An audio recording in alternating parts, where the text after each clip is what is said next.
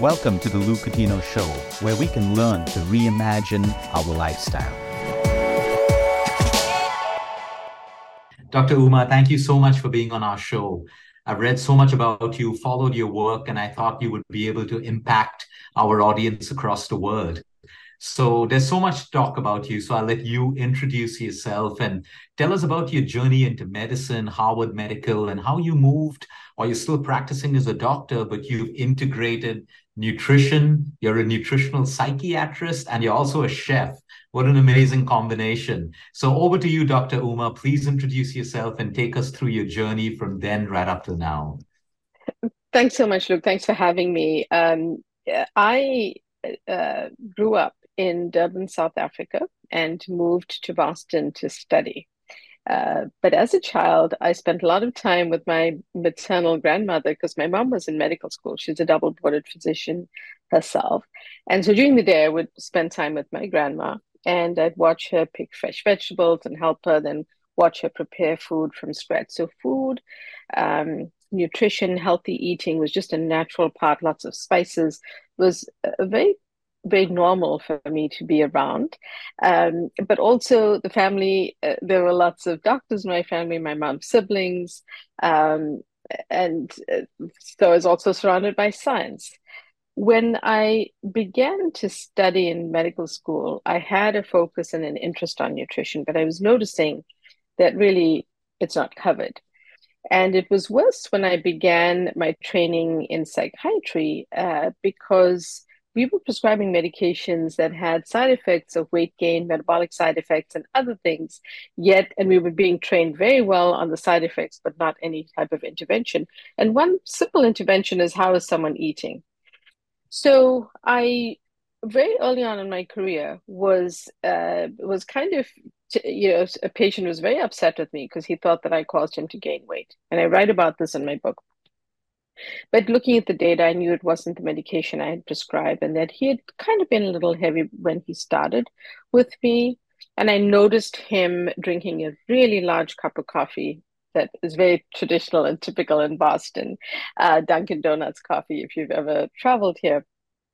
And I intercepted the conversation and I said to him, before you get more upset, why don't you just tell me what you put in your coffee? And it sort of did this more instinctually than having any specific knowledge. Um, and he told me that he'd put a quarter cup of processed creamer and 8 teaspoons of sugar. So I quickly, I'm not much of a calorie counter, I'll tell you, but I quickly calculated that for him on the computer. And we looked together at these empty calories he was consuming before he'd even eaten his breakfast. And I really saw his eyes light up, it was almost like he had a light bulb go off, and he saw that there was something he could do, and someone had taught him something.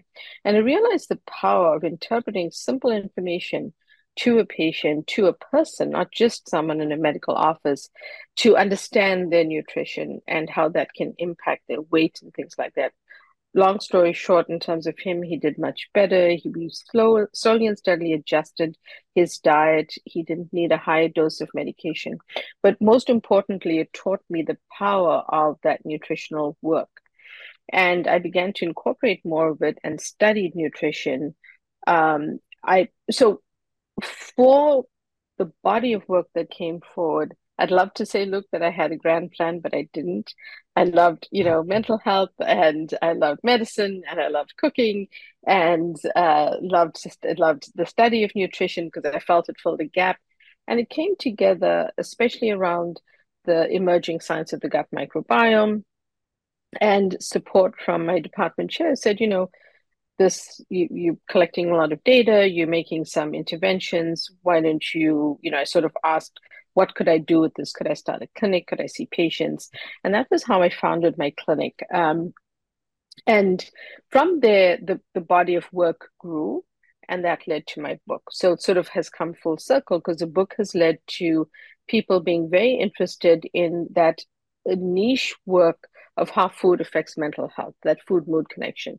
Because most people think about food in terms of their weight, their waistline, diabetes, hypertension. They don't think about it in terms of their mental well-being. And that's really the little niche that nutritional psychiatry fills, and I was able to do. That's amazing, doctor. And I like how you've called out through your book. You've spoken about medication, but you've also spoken about how no medication or therapy can be effective without looking at nutrition. And I think that's Yes. amazing because there are so many people out there who are just dependent on the medication and they think and they hope that that alone will change their life and possibly make them feel better. Well, especially in the United States, our medical system is set up where there's an expectation for the provider as well as the patient that that intervention is going to be a medication. And I do feel strongly that we are practicing defensive medicine. We are not looking at preventive medicine. We are not looking at interventions that someone can be doing under lifestyle practice. That being said, there are a lot of lifestyle medicine doctors now coming forward, a lot of integrated doctors, a lot of functional medicine doctors and providers.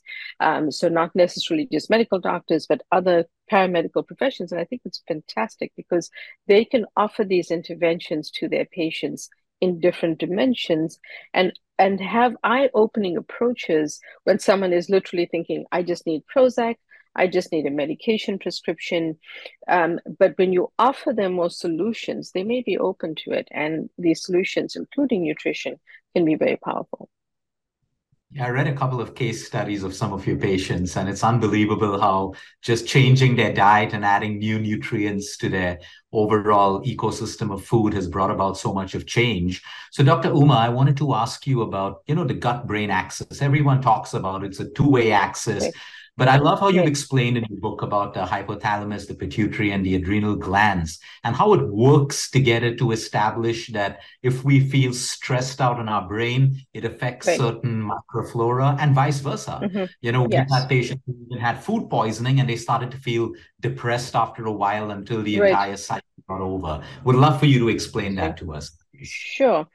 So, a couple of things, the gut and brain are in different parts of the body, and people don't assume that they're connected other than being in the same body. But the two organs arise from the exact same cells in the human embryo, and they divide up and form two separate organs which live apart in the body. So, you have the brain, then you have the gut. But then they remain connected throughout life by the vagus nerve, which is the 10th cranial nerve. The vagus nerve is like a two-way text messaging system connecting this ecosystem, the brain and gut, and the gut and brain, and it works in both directions. But what is actually communicating is chemical messages. So these two organs are communicating and sending text messages to each other all of the time. Now, when we think about stress and anxiety and conditions like that, we had not thought that these conditions could affect the gut. The gut has trillions of microbes that live there. They're there to help us and support us, but they can also, some of them are bad guys and they are bad players and they can actually harm us. We'll get back to that in a second. But these microbes can actually respond to levels of stress and anxiety. They actually respond to emotion, and this is now being shown. So, this whole system is interconnected. When we eat meals that are healthier for our body and our brain, we tap into those plant-rich foods, the healthy fats, say from megas or however you put your meal together, and those nutrients. The breakdown products that that are formed as the food is digested, the microbes interact with the food, and the breakdown products are positive things like short chain fatty acids, which are healing to the gut, which have anti inflammatory properties. If you're eating, say, a diversity of plant foods, the phytochemicals are interacting with the microbes. So you're creating a healthy gut environment, which is what you want. But if you're very stressed, if you're very worried, if you're having a tough time at work, not sleeping well, all of this stuff, that also affect the microbes. But we also find sometimes when people are feeling stressed, in addition to just the emotional impact, they may be having cravings, they may be eating more sugar, they may be eating a less healthy diet because they simply, not feeling themselves. When they not following the best diet and say they're eating mostly fast foods or fried foods or, the unhealthy fats, like the trans fats and things like that, tons of added sugar, um, the breakdown products of those foods are toxic to the gut, and they also feed the bad microbes in the gut. When the bad microbes flourish, they start to upset the balance, and this ends up being called dysbiosis, and over time can lead to conditions like a leaky gut. So I like to sum it up by saying, a happy gut is a happy mood. And another important factor for people to know is that people talk about serotonin as the happiness hormone. A lot of the medications for things like depression and anxiety target serotonin, selective serotonin reuptake inhibitor like fluoxetine, sertraline, and others. Well, 90 to 95% of the receptors and the serotonin are made in the gut and live in the gut. So that way, people start to put together this huge ecosystem of how the brain and gut are connected. Wow. So if you have poor gut health, your mood can actually get worse, or your symptoms of Yes, anxiety and depression can actually get worse. correct. And And and Dr. this Uma, is what I see sorry. clinically. Okay.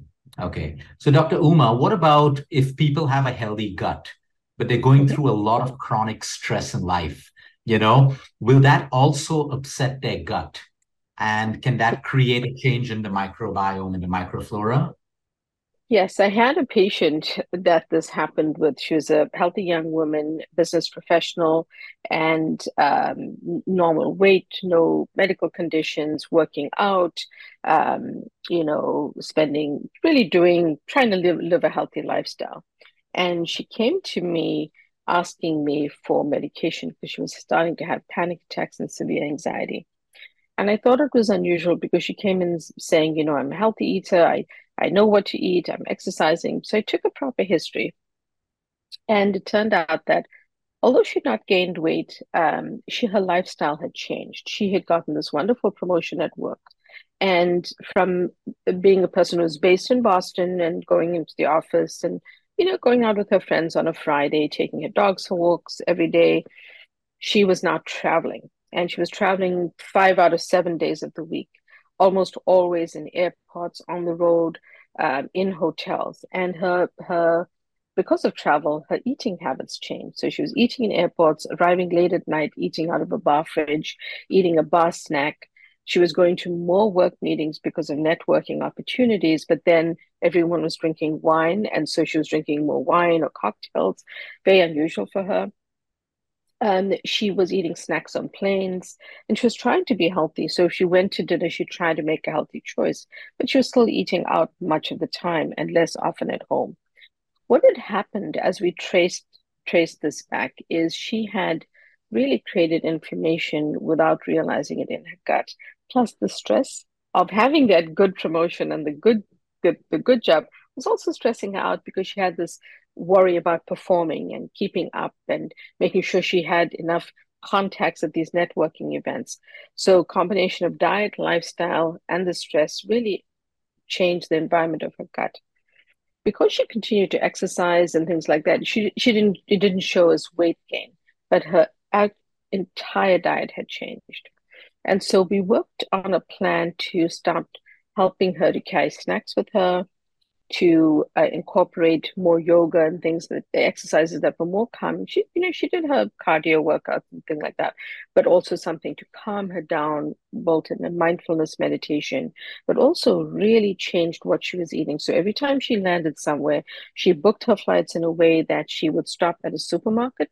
She'd buy some fresh fruits, some nuts, some things that she could have in the little fridge in her hotel, so that even if she was having to go to lots of different dinners, she could have some healthy options. We gave her some recipes that she could travel with, and she started to trick her peers by ordering what looked like a cocktail, but every maybe third one was another cocktail, and she limited herself to maybe 1.5 glasses of wine, if not just one glass in the evening. She sipped it slowly. So we gave her all of these ways that she could manage to conduct her life, and it took time, but we avoided a medication. She preferred to try lifestyle changes, and she was relatively stable and functioning, so it was safe to do so.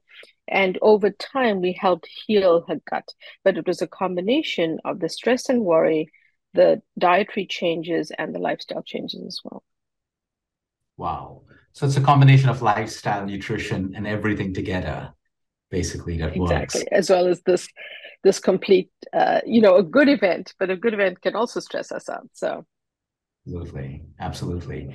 So, doctor, we know the science about how, cortisol and stress can actually deplete lactobacillus in the gut. and that affects the lining and it can lead to leaky gut. So is it suggested through your practice and your experience that maybe people who are going through chronic stress, they are prescribed a good symbiotic just to kind of maintain the bacteria in their gut?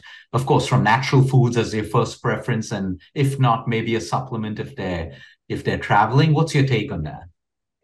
My feeling is that, there's a role for supplementation because none of us eats a perfect diet. I Yeah. don't think we there's a lot of there has been research done using prebiotics as well as probiotics and things like mood and stress. Um, there's less research that I'm familiar with around those symbiotics, but I think there's a role for them. Personally, Mhm. I think that if you're discussing it with your provider, whom you're seeing for integrative or other care, and they have looked at what you're eating and what you're doing. The reason I think it's always important to discuss a supplement, even if it's symbiotic or probiotic, with your provider, is because they know what medications you're on, they know your medical conditions. Let's take grapefruit juice, for example. Fresh grapefruit, healthy citrus fruit, you can cut it open, you can make a fresh juice from it, perfectly fine. But grapefruit actually interacts with liver enzymes. And if you're taking certain psychiatric medications, that can be problematic. So the reason I'm saying talk to your provider is because they will be aware and they've been taught these different interactions that could happen. I definitely think there's a role, short answer, for having those to help us reduce the stress or maybe balance out the microbiome. But remember, food is right in front of you. You have the power at the end of your fork. So also try to adjust that first as you're doing everything else. Awesome. Dr. Uma, in your practice, if you had to call out the top 3 or 4 foods that come into mind when you're building a gut, maybe the patient's gone through antibiotics or stress or Mm. just a poor lifestyle. What are those foods that come to your mind? I know it'll be different for every person, but your top Yeah. favorites when it comes to prebiotics and probiotics from foods. I um I think that the food groups that are super important are prebiotic foods, garlic leeks, onions, bananas, oats. All of these actually have prebiotic fiber, which feed the gut microbes. I think that fermented foods and probiotic rich foods are super important. Important research. We know that inflammation is considered to be a driving underlying factor for even conditions like depression, anxiety, and cognition now. So there was a great study done at Stanford and published in summer of 2021 in Cell that looked at eating fermented foods that helped reduce inflammation. So adding in a fermented food into our diet is actually super helpful. And almost every culture has one. So I'm talking about things like kimchi, miso, kefir, and things like that that you can add in to your diet. Sauerkraut is another one. Um, I love to encourage people to really lean into a plant-rich diet. Uh, More and more, we are understanding that the fiber, which you can only get from plants and beans and nuts and seeds and legumes, are extremely important. So when we talk about plants, it's a way to bring in fiber and positive phytochemicals, all those different colors, which positively impact the gut microbes. Think about, the anthocyanins from blueberries, the anthocyanins from eggplant. Those things are things that actually help the gut. Another one is leafy greens. So anything that is a rich green lettuce, a spinach, these contain folate. And low folate is associated with low mood. So it's an easy way to get in an abundance of folate, and it's relatively low in calories and satiating. So these are great foods to bring into your diet. And another category is the healthy fats. You can get them from seafood sources like omega-3 fatty acids or plant-based omegas, the short chain ALA from chia seeds, flax seeds, and things like that. But the other huge category is spices. Spices are, if you buy just a pure spice, they are calorie-free, salt-free, sugar-free, very flavorful, really boost the flavor of your food. I think people tend to think, oh, if it's a healthy food, it can't taste good. That's complete opposite. There's so many ways to make healthy foods tasty. Spice is an easy way to do that. So things like, turmeric with a pinch of black pepper, The black pepper activates the curcumin in turmeric. It makes it about 2,000% more bioavailable to the body and brain. That's easy to do. So many South Asians cook with turmeric. Just make sure you're putting, they also cook with black pepper. But what I do is I have my container of turmeric and I have a few grinds of fresh black pepper in there mixed in. So it's always together and it's going to act synergistically. So, these are categories that we should be just including in our every meal to help our gut. That's amazing, Dr. Uma. I want to bring up a topic. It's not really controversial, but it's about the fact that there are these emerging thoughts coming up about where, the carnivore, followers say that fiber is a Mhm. complete myth. It's not needed. Now, we absolutely know for vegetarians, since they're not carnivores, it would be their source. But being a trained, certified, Harvard Medical School nutritional psychiatrist, how do you all handle these emerging schools of thoughts that come up on social media and people are like, oh, fiber is bad. You can't do fiber at all. In fact, it creates more gut problems and Mhm. dysbiosis. How do we educate people about the fact that, these are the extremes that are coming out and they have an impact immediately? Because I can see people who transition diets and the impact Mhm. is on their Mhm. mood immediately, their energy levels. So how do you all handle that? I'm just very curious because I'm sure you'll get a lot of questions on extreme diets and everything. Yeah. People get very, very heated up on social media. So, I think the way that we handle it on my platform is we always offer the scientific research.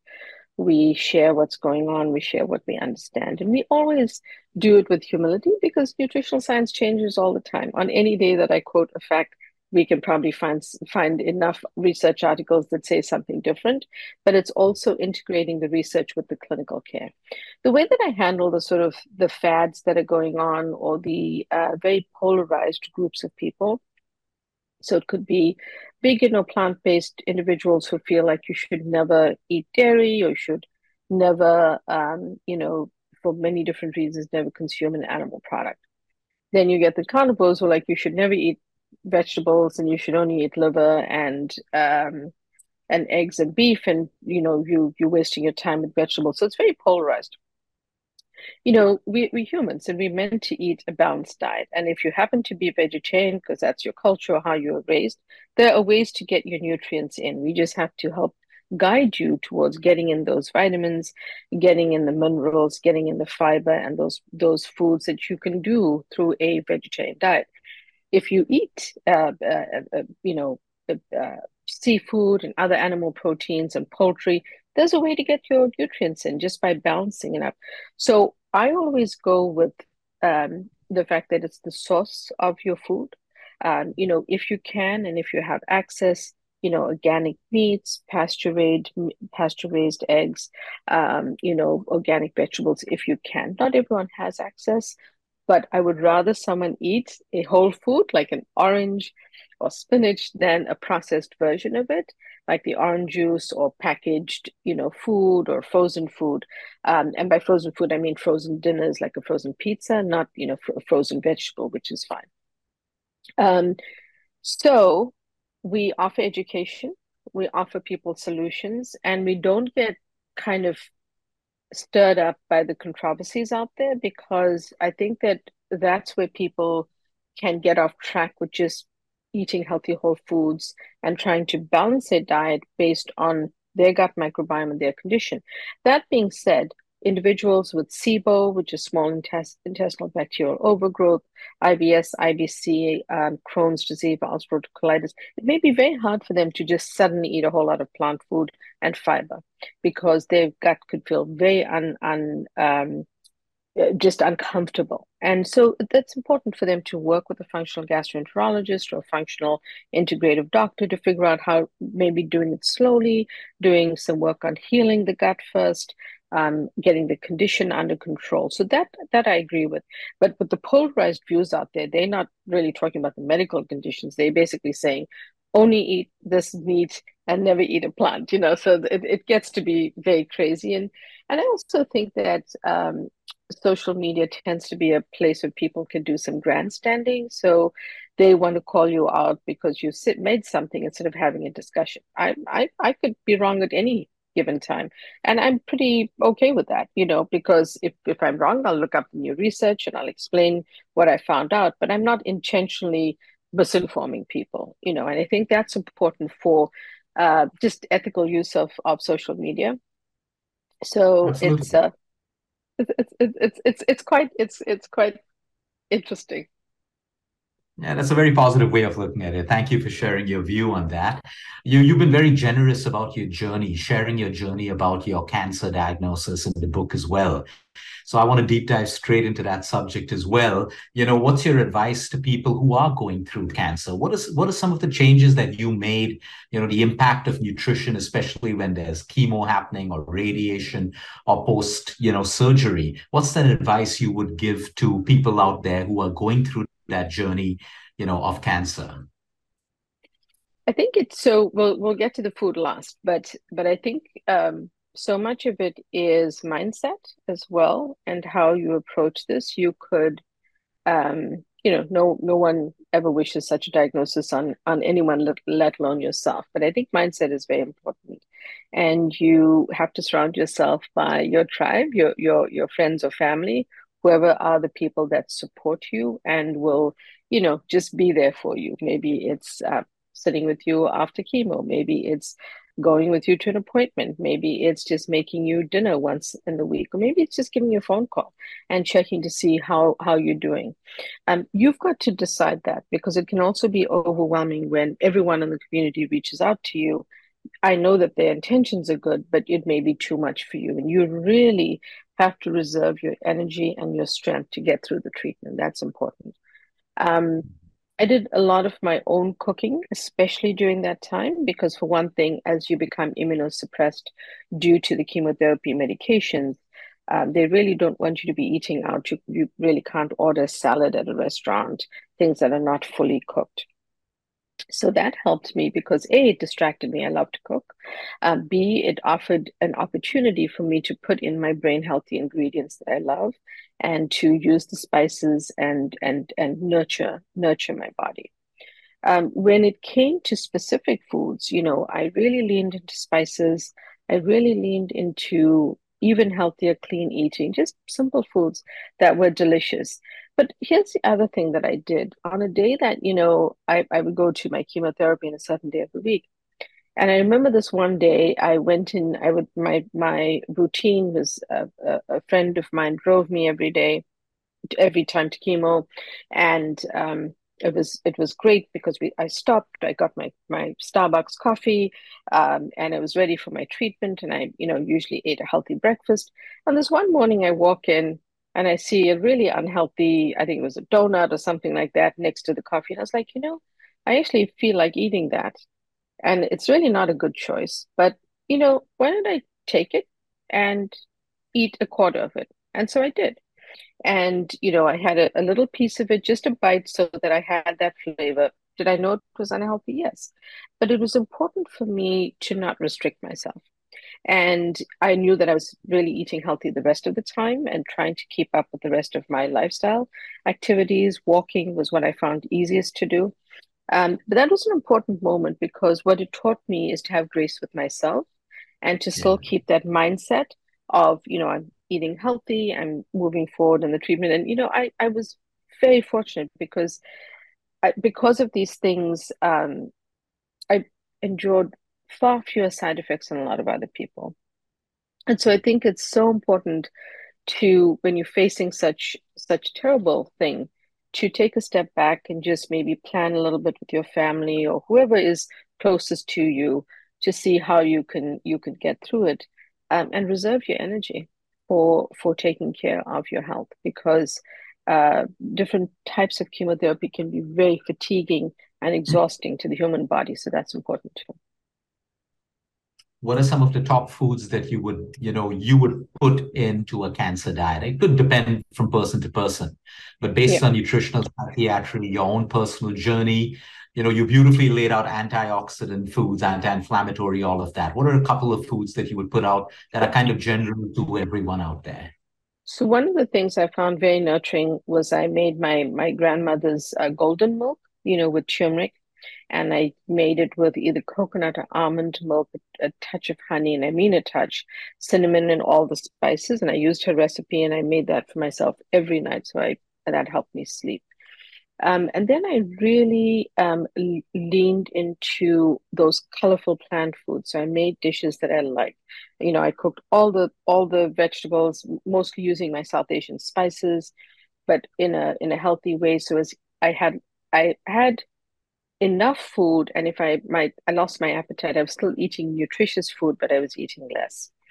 I also ate, organic. So I'm vegetarian, I'm plant-based. So I was raised that way. I ate a lot of tofu, but I prepared it in an interesting way so that it didn't taste bland. Things like edamame, which were fresh soybeans. I used a lot of interesting fermented foods. Although I had to be careful with some of the fermented foods, so I asked my doctor before I did that, and I would recommend that you speak to your doctor because it depends on the live active culture. Generally, these are healthy for the gut, but you're in a specific state of your body where you are becoming immunosuppressed because of the medications. You want to be careful about that. And I think I had a lot of things like a homemade granola with just fresh nuts and seeds that I roasted up in the oven with some flavorings that I would have healthy snacks. The right types of I had either dairy or non-dairy plain yogurts, lots of fruit and berries, things that I wouldn't call them I wouldn't say that they were unusual recipes. They were just really simple things that I could do that were healthy and that I knew were nutrient dense. So I think planning it that way and eating foods that you enjoy. And for me, it was foods with spice in them. So whatever I cooked, whether it was cauliflower or even if I was cooking broccoli, I would add my chili flakes or my sliced garlic or whatever it is and saute these so that they were still tasty and not just steamed or bland, which I wouldn't enjoy. Great. Thank you. I'm so happy for your healing and thank you for sharing that with all of us. Dr. Uma, I want to talk about omega-3 because that's something which is like a commonality in all of your chapters for almost everything to do Yeah. with the gut and a better mood. So I like how you've spoken about the excess of omega-6 being inflammatory in nature. So when we look at vegetarians and non-vegetarians, the first question from a vegetarian would be, how can I get great omega-3? What are my sources that are sufficient to maintain a healthy gut microbiome, as well as play a role in case there's ADHD or depression or a particular condition? So can you please take us through Sure. omega-3? Sure. So, the DHA and EPA are the omega-3s that you find in seafood sources like salmon, mackerel, anchovies, sardines, herring, things like that are rich in the seafood sources of omega-3s. And these are good foods to incorporate. Some people prefer to take a supplement. I prefer for people to eat a few servings of seafood if they can, and if they do eat seafood. But if they don't, then some sources of the short chain omega-3s or ALA are things like walnuts, chia seeds, flax seeds, sea algae.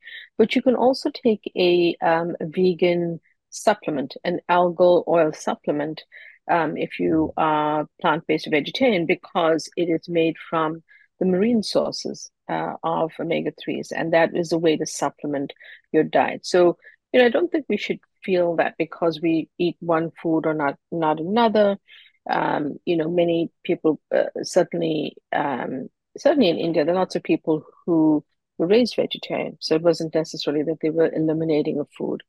And I think there are ways to supplement that and still get the nutrients that you need. And it's not just that, it's also everything else that you're eating. Now, one of the things that people need to understand about the omegas is that there's omega-3, but there's also omega-6, and omega-6 six is pro-inflammatory, and a lot of those are contained in the types of oils that are vegetable or seed oils, and these are more pro-inflammatory. A lot of fast food restaurants use them because they're economical, and so the fried foods in fast food restaurants actually can be very inflammatory to your gut because of those oils. But also what you cook at home with is important because things like my preferences, and I have access to that here, is sort of avocado oil or extra virgin olive oil.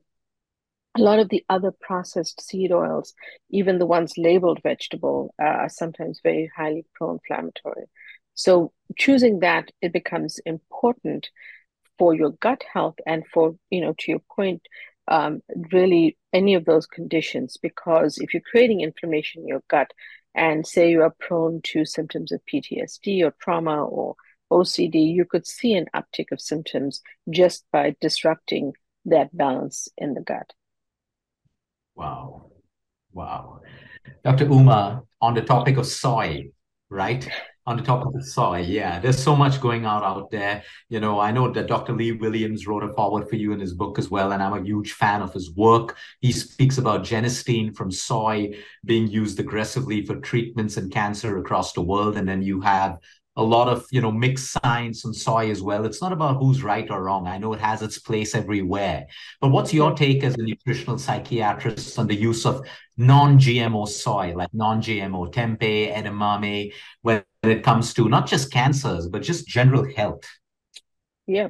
So there's a lot of misinformation until, the research was more clearly interpreted around it being problematic for women, and maybe potentially cancer inducing and stuff. But I think a lot of that in terms of women has been clarified. And I think that while nutrition science does evolve all of the time, um, healthy sources of soy, meaning things like edamame, tempeh, miso, organic non-GMO soy, all of these are actually products we should be consuming, especially those individuals who are plant-based vegetarian.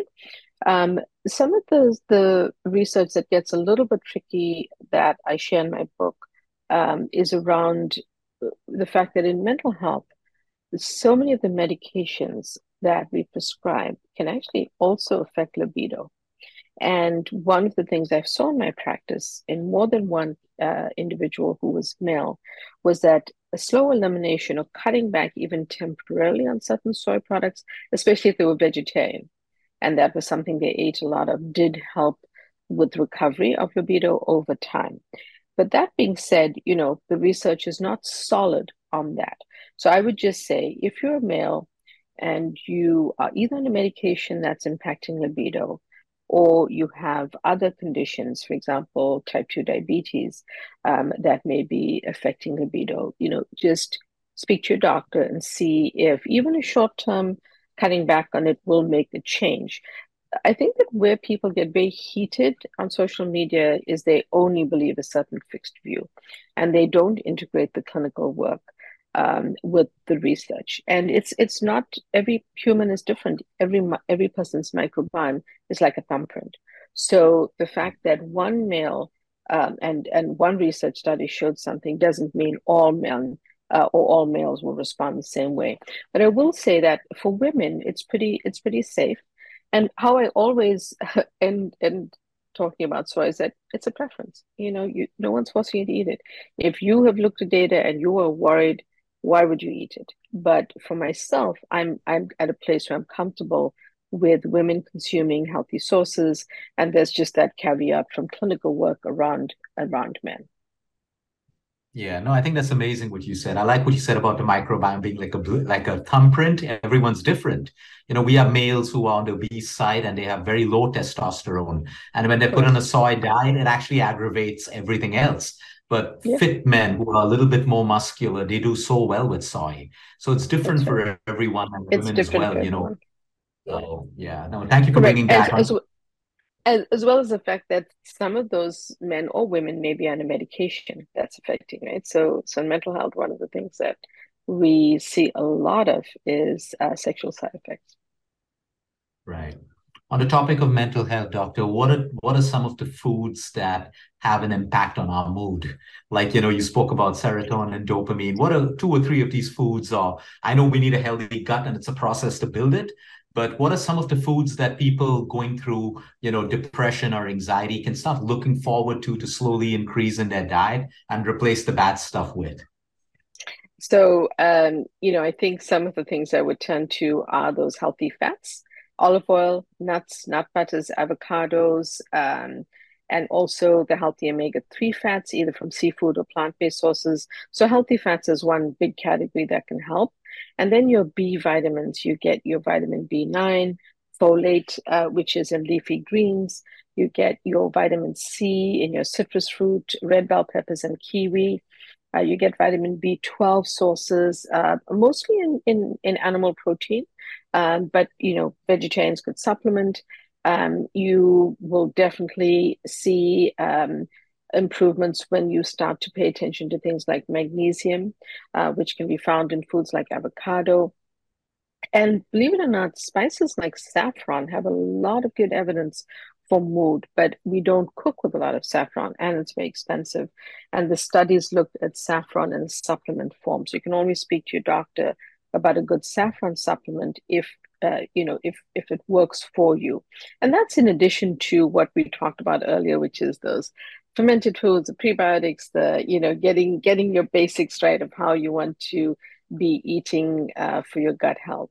But one thing that people don't realize, and I think this is important in the conversation, is you may be eating foods like very sugary foods or sugary desserts, artificial sweeteners because you're trying to have the diet soda, or you may be having nitrates in things like processed meat. So, in the US, people love deli sandwiches, and often there's processed meats in them, and some of those contain nitrates, and nitrates actually dampen mood, worsen mood.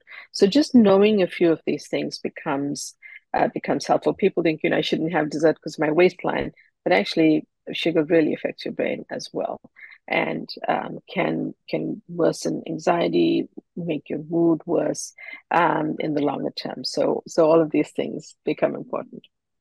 Yeah, we want everyone to get a copy of the book. So there's so much more information that Dr. Uma shares on all of these conditions. You speak about sleep, and we've known for the longest time the impact of sleep on the gut. So if I had to ask you for your top 3 foods that can have a positive impact on sleep, and maybe to end at the top 3 foods that come to your mind that can have a positive impact on libido as well. Would love to hear from you on that. So with sleep, we have melatonin is actually a natural substance that you can find in foods, and you can find it in eggs, in certain fish, in walnuts and sunflower seeds and mustard seeds, asparagus and broccoli. So I always like to say to people, if you do consume eggs, have an omelet at dinner because these are melatonin rich foods. Again, the omega-3 fatty acids show up. We've talked about those. But many people don't realize that chickpeas contain tryptophan, and chickpeas can actually be a super great food to help with sleep. And don't overlook things like teas that are very sort of gentle and kind of ease us into sleep, like chamomile tea. In the US, we have tart cherry juice, and that has actually been shown to help sleep. So those are just a few things to get you started. And some libido foods are foods that actually boost oxytocin. I like to call oxytocin the hugging hormone. And you actually find oxytocin in dark chocolate. I don't mean the chocolate or candy bars. I mean extra dark natural chocolate. And red wine, but a limited amount, and only some studies showed this. So I would be cautious about that because wine can work either way for libido.